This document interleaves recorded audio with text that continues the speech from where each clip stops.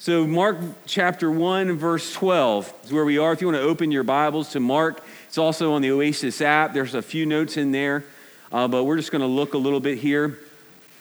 So it says, after he was baptized, the Spirit immediately drove him out into the wilderness.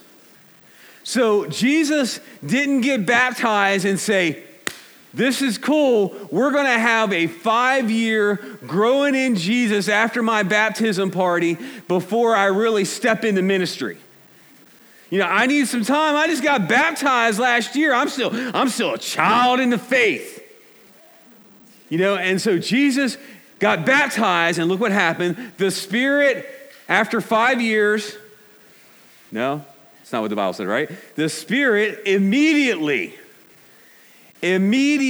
drove him out into the Florida Keys.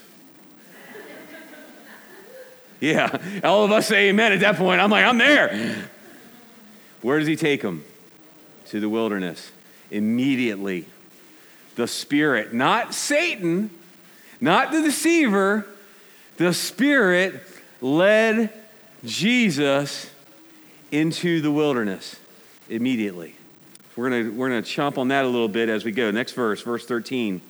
And he was in the wilderness 40 days, being tempted by Satan, and he was with the wild animals, and the angels were ministering to him.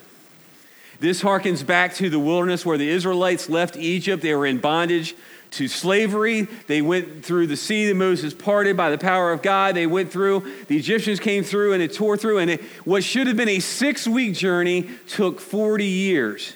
There's some symbolism here. Just follow along with that. So he was in that wilderness. And it also says that he was with the wild animals. So I want to bring context. Last week we talked that Jesus was discussing, or that Mark was written at the time Nero was persecuting Christians. So right now, Nero was putting those skins of wild animals onto the Christians to be fed to the feral dogs. So if you picture, Jesus at this point was taken out into the wilderness. Is the wilderness a good place? Is it an exciting place to be? No. I mean, wilderness as we would think of in the desert, in the wilderness, to be some of us outdoor people would like that, but this is not a place of life and living. This is a place of difficulty and temptation. So it said that he was in the wilderness 40 days and he was being tempted by Satan. So what I want to talk with you, I want to go through this next thing, and I know you can't see some of these words, but I'm going to break it down for you. Listen to these words. Text out of context, and this is all in your Bible app, so you can pull this up and look at it closer. Text out of context is pretext for proof text. Anyone want to define that for me? I had to look this stuff up, just to be honest. So the text out of context is pretext for proof text. Any text out of context. So text, let's start with the first word, text. It is a written or printed book or work regarded in terms of its content rather than its physical form. So this is known as a text, not because we look at it as a Bible, but it's the Bible because of the words that are in it. Is that fair to say? So any text, whatever it is, you just want to put it in there, any text that without a context. So we have a text, written words together without a context. What does context mean? The circumstances that form the setting for an event, statement, or idea, and in terms of which it can be fully understood and assessed. So the context is immensely important in Scripture. Not just the context in the verses before and the verses after, but the context of what happened and what is quoted to and alluded to in the Old Testament. We have to understand the context with which, if we're going to narrow it down to Scripture, that's what I'm doing today. We're going to have to understand the context, not just the words before and after, and the Old Testament history that built upon it in order to understand the text. So text out of context. So the illustration that's given up to you there is on the top of the iceberg. It says, "Judge not that you be not judged." If you turn the TV on, I've said this before, you'll see Christians and non-Christians alike going, "Oh no, judge not. You're judging right now."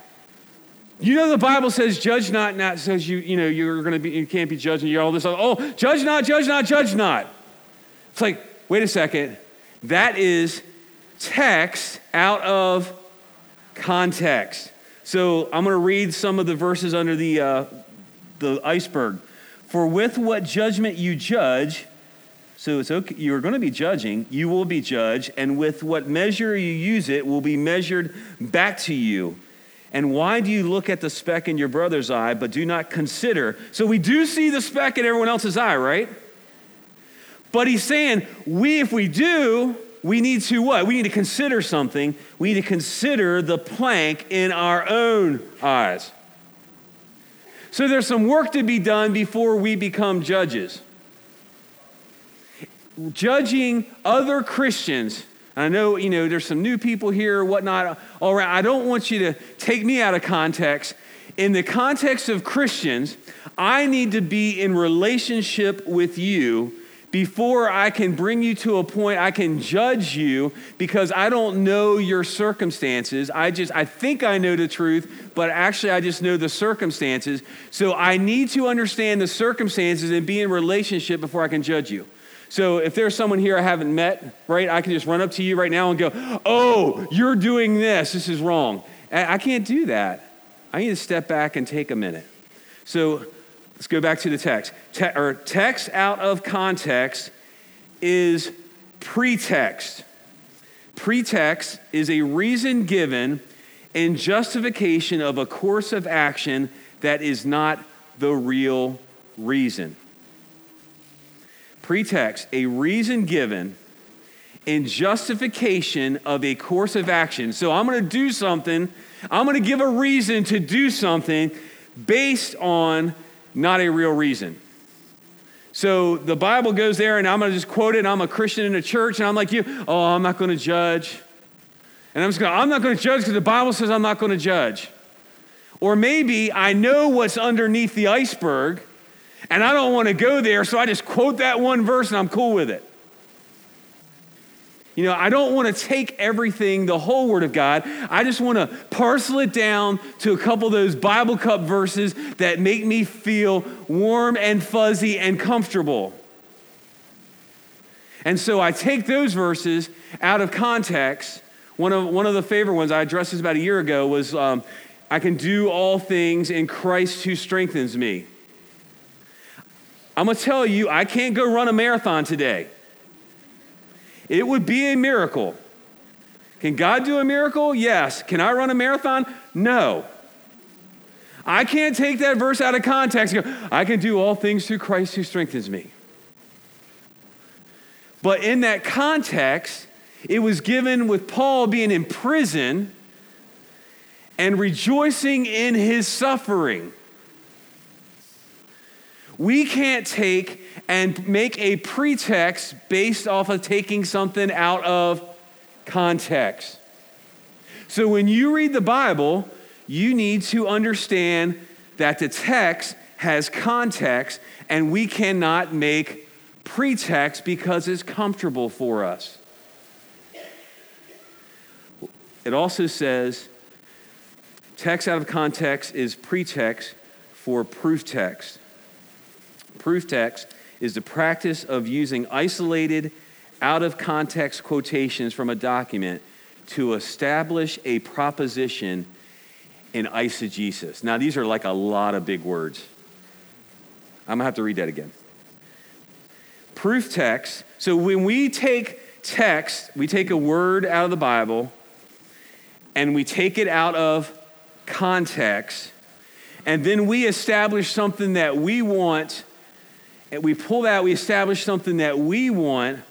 We put our interpretation into the document that was never intended for us to do. easy to do in Scripture. I've done it as a pastor. I'm quite sure if you're a Christian this morning, you have done it and maybe not even been aware that you do it. We quote stuff. I think one of the ones I hear often from non-Christians, well, I know it says in the Bible that God will never put more on me than I can handle, amen.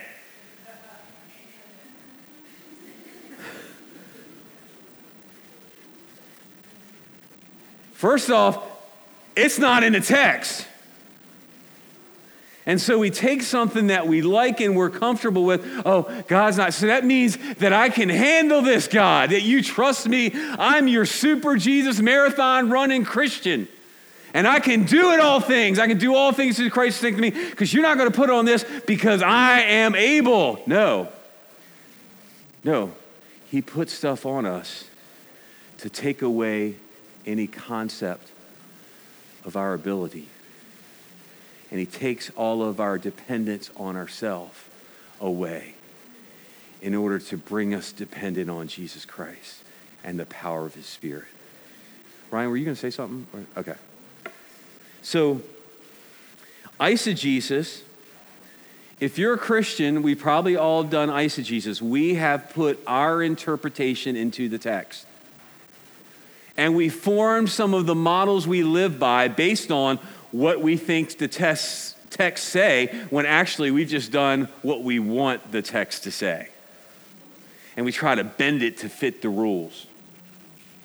We got to do this. This is this. As a Christian, our job, if you're a Christian today and you read the Bible, or if you want to read the Bible and you're not a Christian, you're just sort of studying and just want to see, is this stuff that these just sort of weird people are saying true? Don't be someone that puts your interpretation in. See what the Bible actually says about it. And so that done properly is called exegesis. We pull out of the Scripture what it is intent to say, what it's intending to say. So we don't pull out of when it says God will bless you, we don't pull out a Kenneth Copeland that I'm going to claim an airplane jet that costs $20 million to fly around the world because I am blessed by God. I probably shouldn't have said that. We pull this out. The Babylon Bee, if you like satire, you got to watch satire. It said that archaeologists have excavated and pulled out of a Boeing jet from the ground that Jesus flew on, proving the text about prosperity. Now, is being rich a sin? Absolutely not. Is having finances a sin? No, not at all. But we take these things out of what warms our heart. So, God's not going to give more on you. You're this, you're more. And you are more than a conqueror in who? In Jesus, in Christ. So as Christians, text, we got to make sure that text out of context is pretext for proof text. Don't allow yourself to develop proofs from Scripture that are based on your own opinions. Find out what the Scripture has to say. Does that make sense? So let's make sure we're not even got into the text yet. It's sort of funny. So we know that Jesus was tempted in the wilderness. This next thing up here says, the temptation establishes the free sovereign agency of Jesus, who, like all human agents, must choose to make God's will his own. We have to choose. If you're a Christian, we have to choose as to whether we're going to say, yes, I'm a disciple of Christ, and I am going to be tempted. Now, I want you to understand the Greek word is more parse when you view it towards testing. From God, it is a test. From Satan, it is a temptation.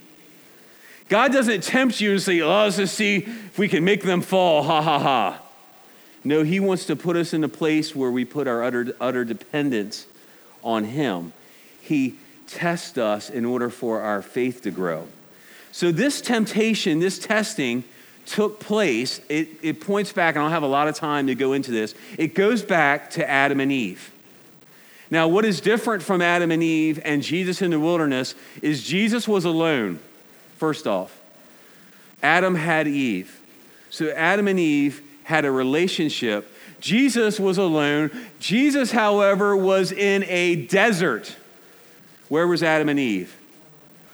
Garden of Eden. Best place ever, right? Before sin, everything's good. And we see that during Adam and Eve's temptation, that they had the lush gardens, they had the food, their bellies were filled, everything was good, and still they wanted more.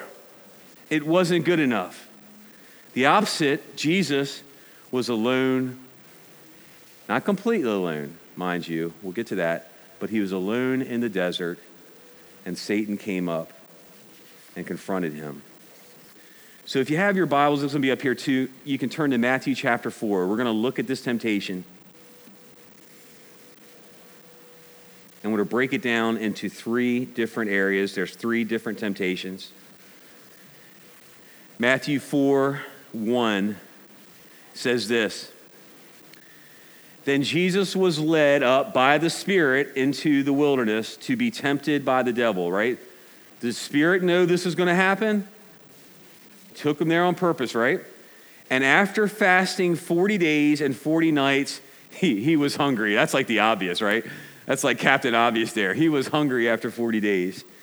And the tempter came and said to him, if you are the Son of God, command these stones to become loaves of bread.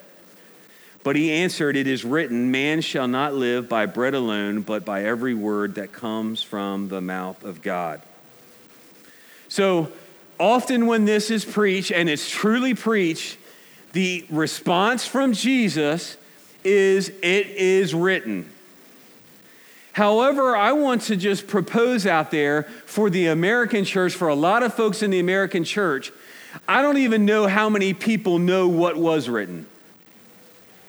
And so for me to go up here and go, just say it is written, and quote a verse,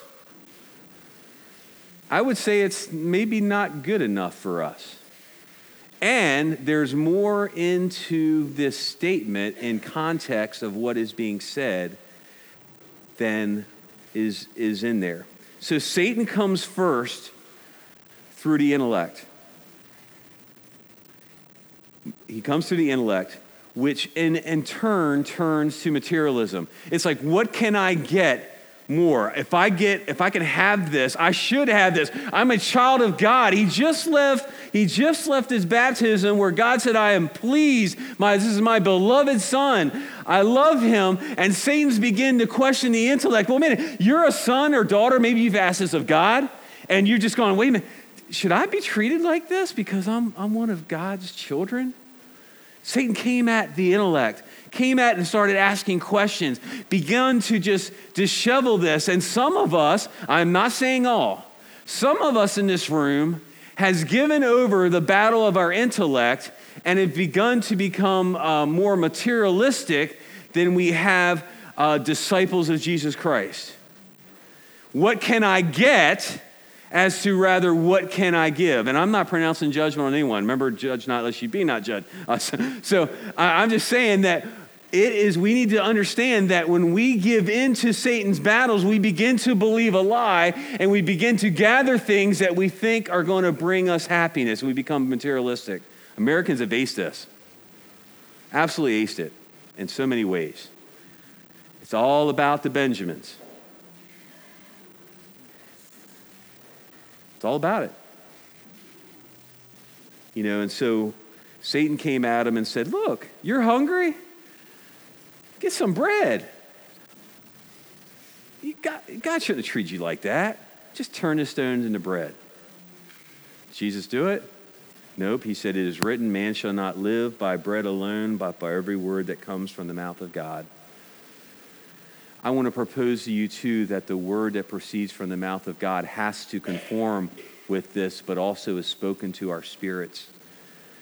Has to be aligned with Scripture, but it can come to us. If you're not taking time to listen and to read and digest and be quiet before God, I begin to question whether we actually hear the word of God. We become great quoters of verses and not hearers of the living word. There are churches that read from the Old Testament and New Testament every week that don't believe even what they're reading. The word can be spoken and fall to the ground. But God's word to God's people who are listening flourishes. Part 2. Matthew 4, 5 through 7. Then the devil took him to the holy city and set him on the pinnacle of the temple and said to him, if you are the Son of God, throw yourself off this cliff. If you're the Son of God. Did the devil know he was the Son of God? But he began to throw those doubts in, right? He knew, or Jesus knew, that he was already going to throw himself down.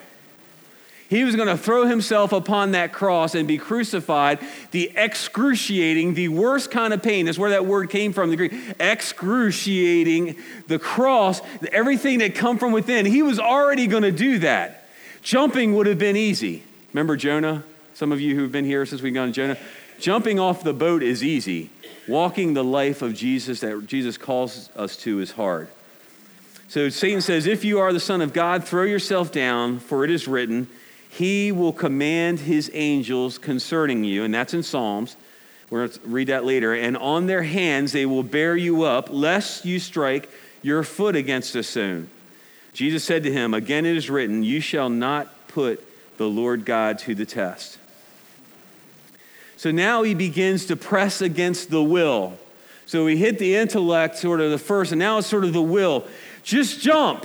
Just do this. And it's a battle of the will. And some of us, if you're in Christ, you are in a battle of the will now. Do I do what my will is, or do I do what God's will is? It is a battle. I'm telling you, it's easy. If you're not a Christian this morning, it's easier when you don't have to battle that will. I just do whatever I want. I don't have to be conformed into anything. I just do whatever I want. So this battle of the will leads to another big word called utilitarianism. I have to say it twice. The doctrine that an action is right as long as it promotes happiness, and that the greatest happiness of the greatest number should be the guiding principle of conduct. As long as it's good for most people, it's good for me. And so these are slippery slopes. You know, just don't go to the end and go, I would never do that. Look at the very beginning of it. When you begin to conform and do the things that oppose to what God has called you to do, you begin the slippery slope. And then you begin to justify everything you believe. Your intellect begins shattered. Your will becomes shattered. And you're becoming more and more conformed to the things of the world. This happens to Christians every day. Christians want to judge the world and push the world down. We're not supposed to do that, but it happens to us. And so it becomes what's more about the greatest happiness for the greatest amount of people as opposed to being obedient to what God says. Matthew 4, 8 through 11. Again, the devil took him to a very high mountain and showed him all the kingdoms of the world and kingdoms of the world and their glory. And he said to him, all these I will give you if you fall down and worship me. Then Jesus said to him, begone, Satan, for it is written, you shall worship the Lord your God, and him only shall you serve. Then the devil left him, and behold, angels came and were ministering to him. So this third part, it's where Satan is attacking our imagination. Ravi Zacharias talks about this. He doesn't come in through the front end of our intellect. He doesn't come in through what I can or cannot do. He begins to come in and he attacks our imagination. It is the ethical, our imagination is it turns into hedonism. And that is the ethical theory that pleasure in the satisfaction of desires is the highest good and proper aim of human life. Then it's all about our pleasure. You know, this Me Too movement has been pushing and exposing and opening the level of depth of sexual darkness that people can get into when they come out of God's created order and begin seeking their own pleasure. And, you can look at Kevin Spacey, Weinstein. There's some, there's other people. There's been accusation. I want to be careful not to judge someone guilty unless it, gets ruled out there. But the thing is, we're seeing expose Nasser, the guy with the gymnast. He begins to do stuff. It begins about his pleasure, not what's happening to these ladies, the gymnasts. He begins to do what he thinks is right in his own eyes, and his imagination is good, and things are never good enough. And even in the Netflix show, I read this thing on Kevin Spacey where he portrays the president, House of Cards. If y'all watching that, you shouldn't, apparently. He has this three-way relationship with his wife and his bodyguard, Secret Service guy, together. And that's what's getting portrayed into our environment, and it's becoming more and more the norm, and we wonder why everyone in the world is abusing sexuality and not using it God's way and doing it what's right in their own eyes, and why our world's gotten darker and darker and darker. Because we say, Satan comes in and says, well, you should just do this because it feels good. It's going to make you happy. And this is not to be pushing the outside Hollywood world, because the numbers of pornography and adultery inside the church are staggering, and we have nothing to be proud of. So we get hit with our intellect, we get hit with our will, we get hit with our imagination. In his book, Can Man Live Without God?, Ravi, just raise your hand if you're sure. Can man live without God? It says this. He talks about the story. It's about a man named Malcolm Muggeridge. He was a journalist in India. Some of you might have heard the story. This man was on the side of a river, and from a distance, he sees this woman bathing, and he begins to lust over her. And you can think about David and Bathsheba there, right? See this, you see, it's like, this is going on. And so he begins to swim. And he sees a beautiful woman from a distance. He sees this picture of her bathing a long way away. He begins to swim, and he swims, and he swims, and he swims, and he's getting tired, and he swims, and he swims, and he finally gets on the beach, and he walks up to this woman, and he sees that she is a leper. Her nose has begun to deteriorate. Her hands are her fingers, her digits are starting to fall off. Her skin is messed up. And he looks at her and he goes, oh my God, you're a dirty leper. And then it hit him. He was not a Christian. But that point began to make him realize that the dirty person in that picture was him.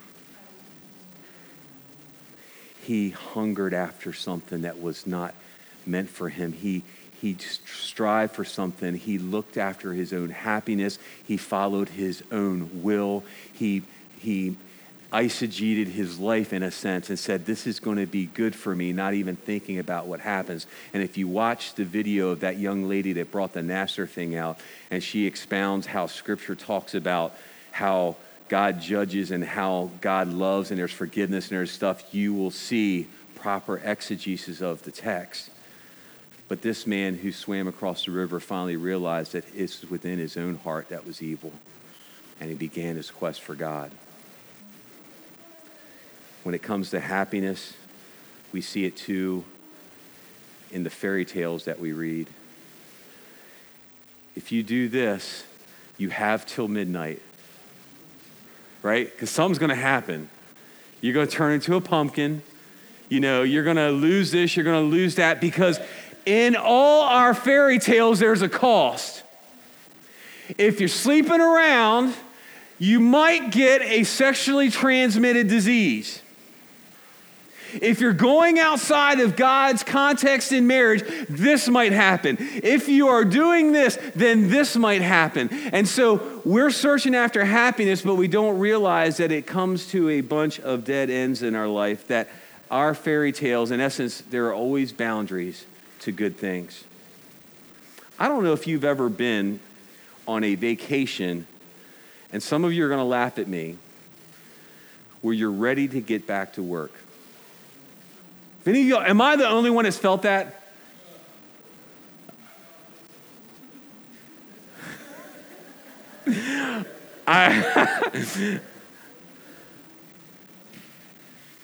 Our life is not meant to be a continual vacation. And we have rewired our minds and believed the lie that this will make me happy. This will make me good. And it falls apart. And so Jesus in all this, he responded that God's will is more important than my will. And God is the only one who I'm going to bear witness to and bow my knee to. And God's way is the only way I'm going to follow. He set and he modeled for us what we are to do. So don't get all high and mighty and go, well, I'm not turning a piece of stone to some bread. I'm not going to go do that. Oh, no. But you're finding some way to do what you want to do. We are finding ways to do what we want to do that contradict the will of God. Look at Deuteronomy 8, and I'm going to fly through this. I know I'm going a little bit over here. This going back to the wilderness. And you shall remember the whole way that the Lord your God has led you these 40 years in the wilderness, that he might humble you, testing you to know what is in, where? Your heart. Whether you would keep his commands or not. So many of us know what the wilderness feels like. Been there? I'm going to raise two hands. Have y'all been some wilderness action? Do we want to blame Satan for that mess? Well, Satan took me into the wilderness. No, God takes us into the wilderness to expose what's in our own hearts. And this morning, you have to ask yourself a question. We need to ask ourselves a question. Are we rewriting Scripture to justify our lifestyles and things we say and do and think and act upon? Or is there stuff that's coming out that we don't like and we don't want to acknowledge and actually we've not even tried to fix because we've done it our way? So Satan first comes through the intellect, which yields materialism, comes through the will, which leads to utilitarianism, and through our imagination, which leads to hedonism. Psalms 91, I'm just going to breeze through this. For he will command his angels concerning you to guard you in all your ways. On their hands they will bear you up, lest you strike your foot against a stone. You will tread upon the lion and the adder, the young lion and the serpent you will trample underfoot. Because he holds fast to me in love, I will deliver him, I will protect him, because he knows my name. Jesus was not alone. Therefore, you and I in Christ are never alone. In the desert, in the darkness, in our suffering, when things don't feel right, when it stinks, when life just rots apart, we are not alone. So lastly, we're going to look at this graphic. What did Jesus do? So we want to make our lives, make a mark, make your mark like Jesus. How are you making your thumbprint on this world? So last week we talked that Jesus came out of heaven and he came into a difficult place.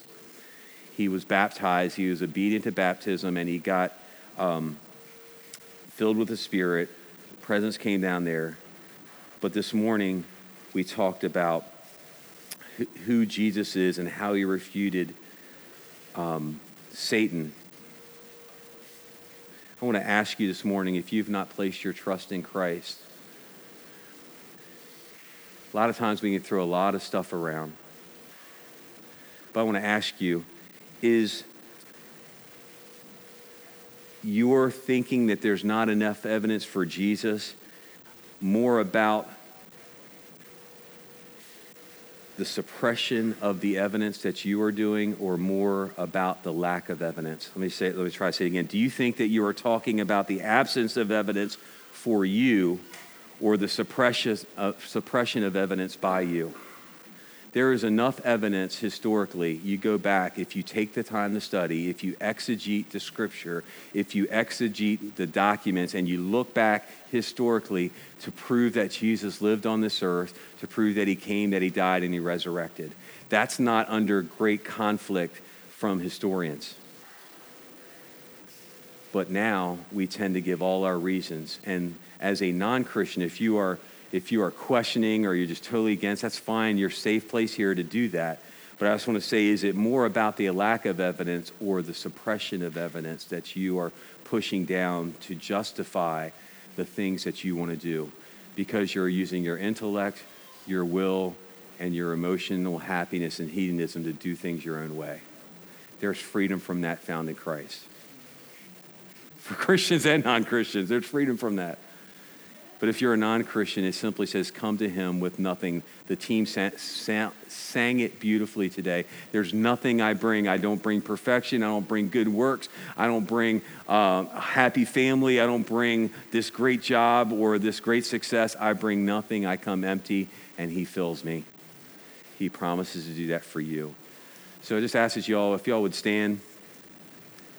The worship team comes up. We take communion every week. Communion is meant to be taken by people who consider themselves Christians and consider Jesus as Lord, just not sort of tipping a hat to him. If you're not a Christian this morning and maybe some of these words provoked you, maybe you felt the push to become and search after happiness. Maybe this today, instead of coming up, you come up and ask for prayer, for someone to pray for you.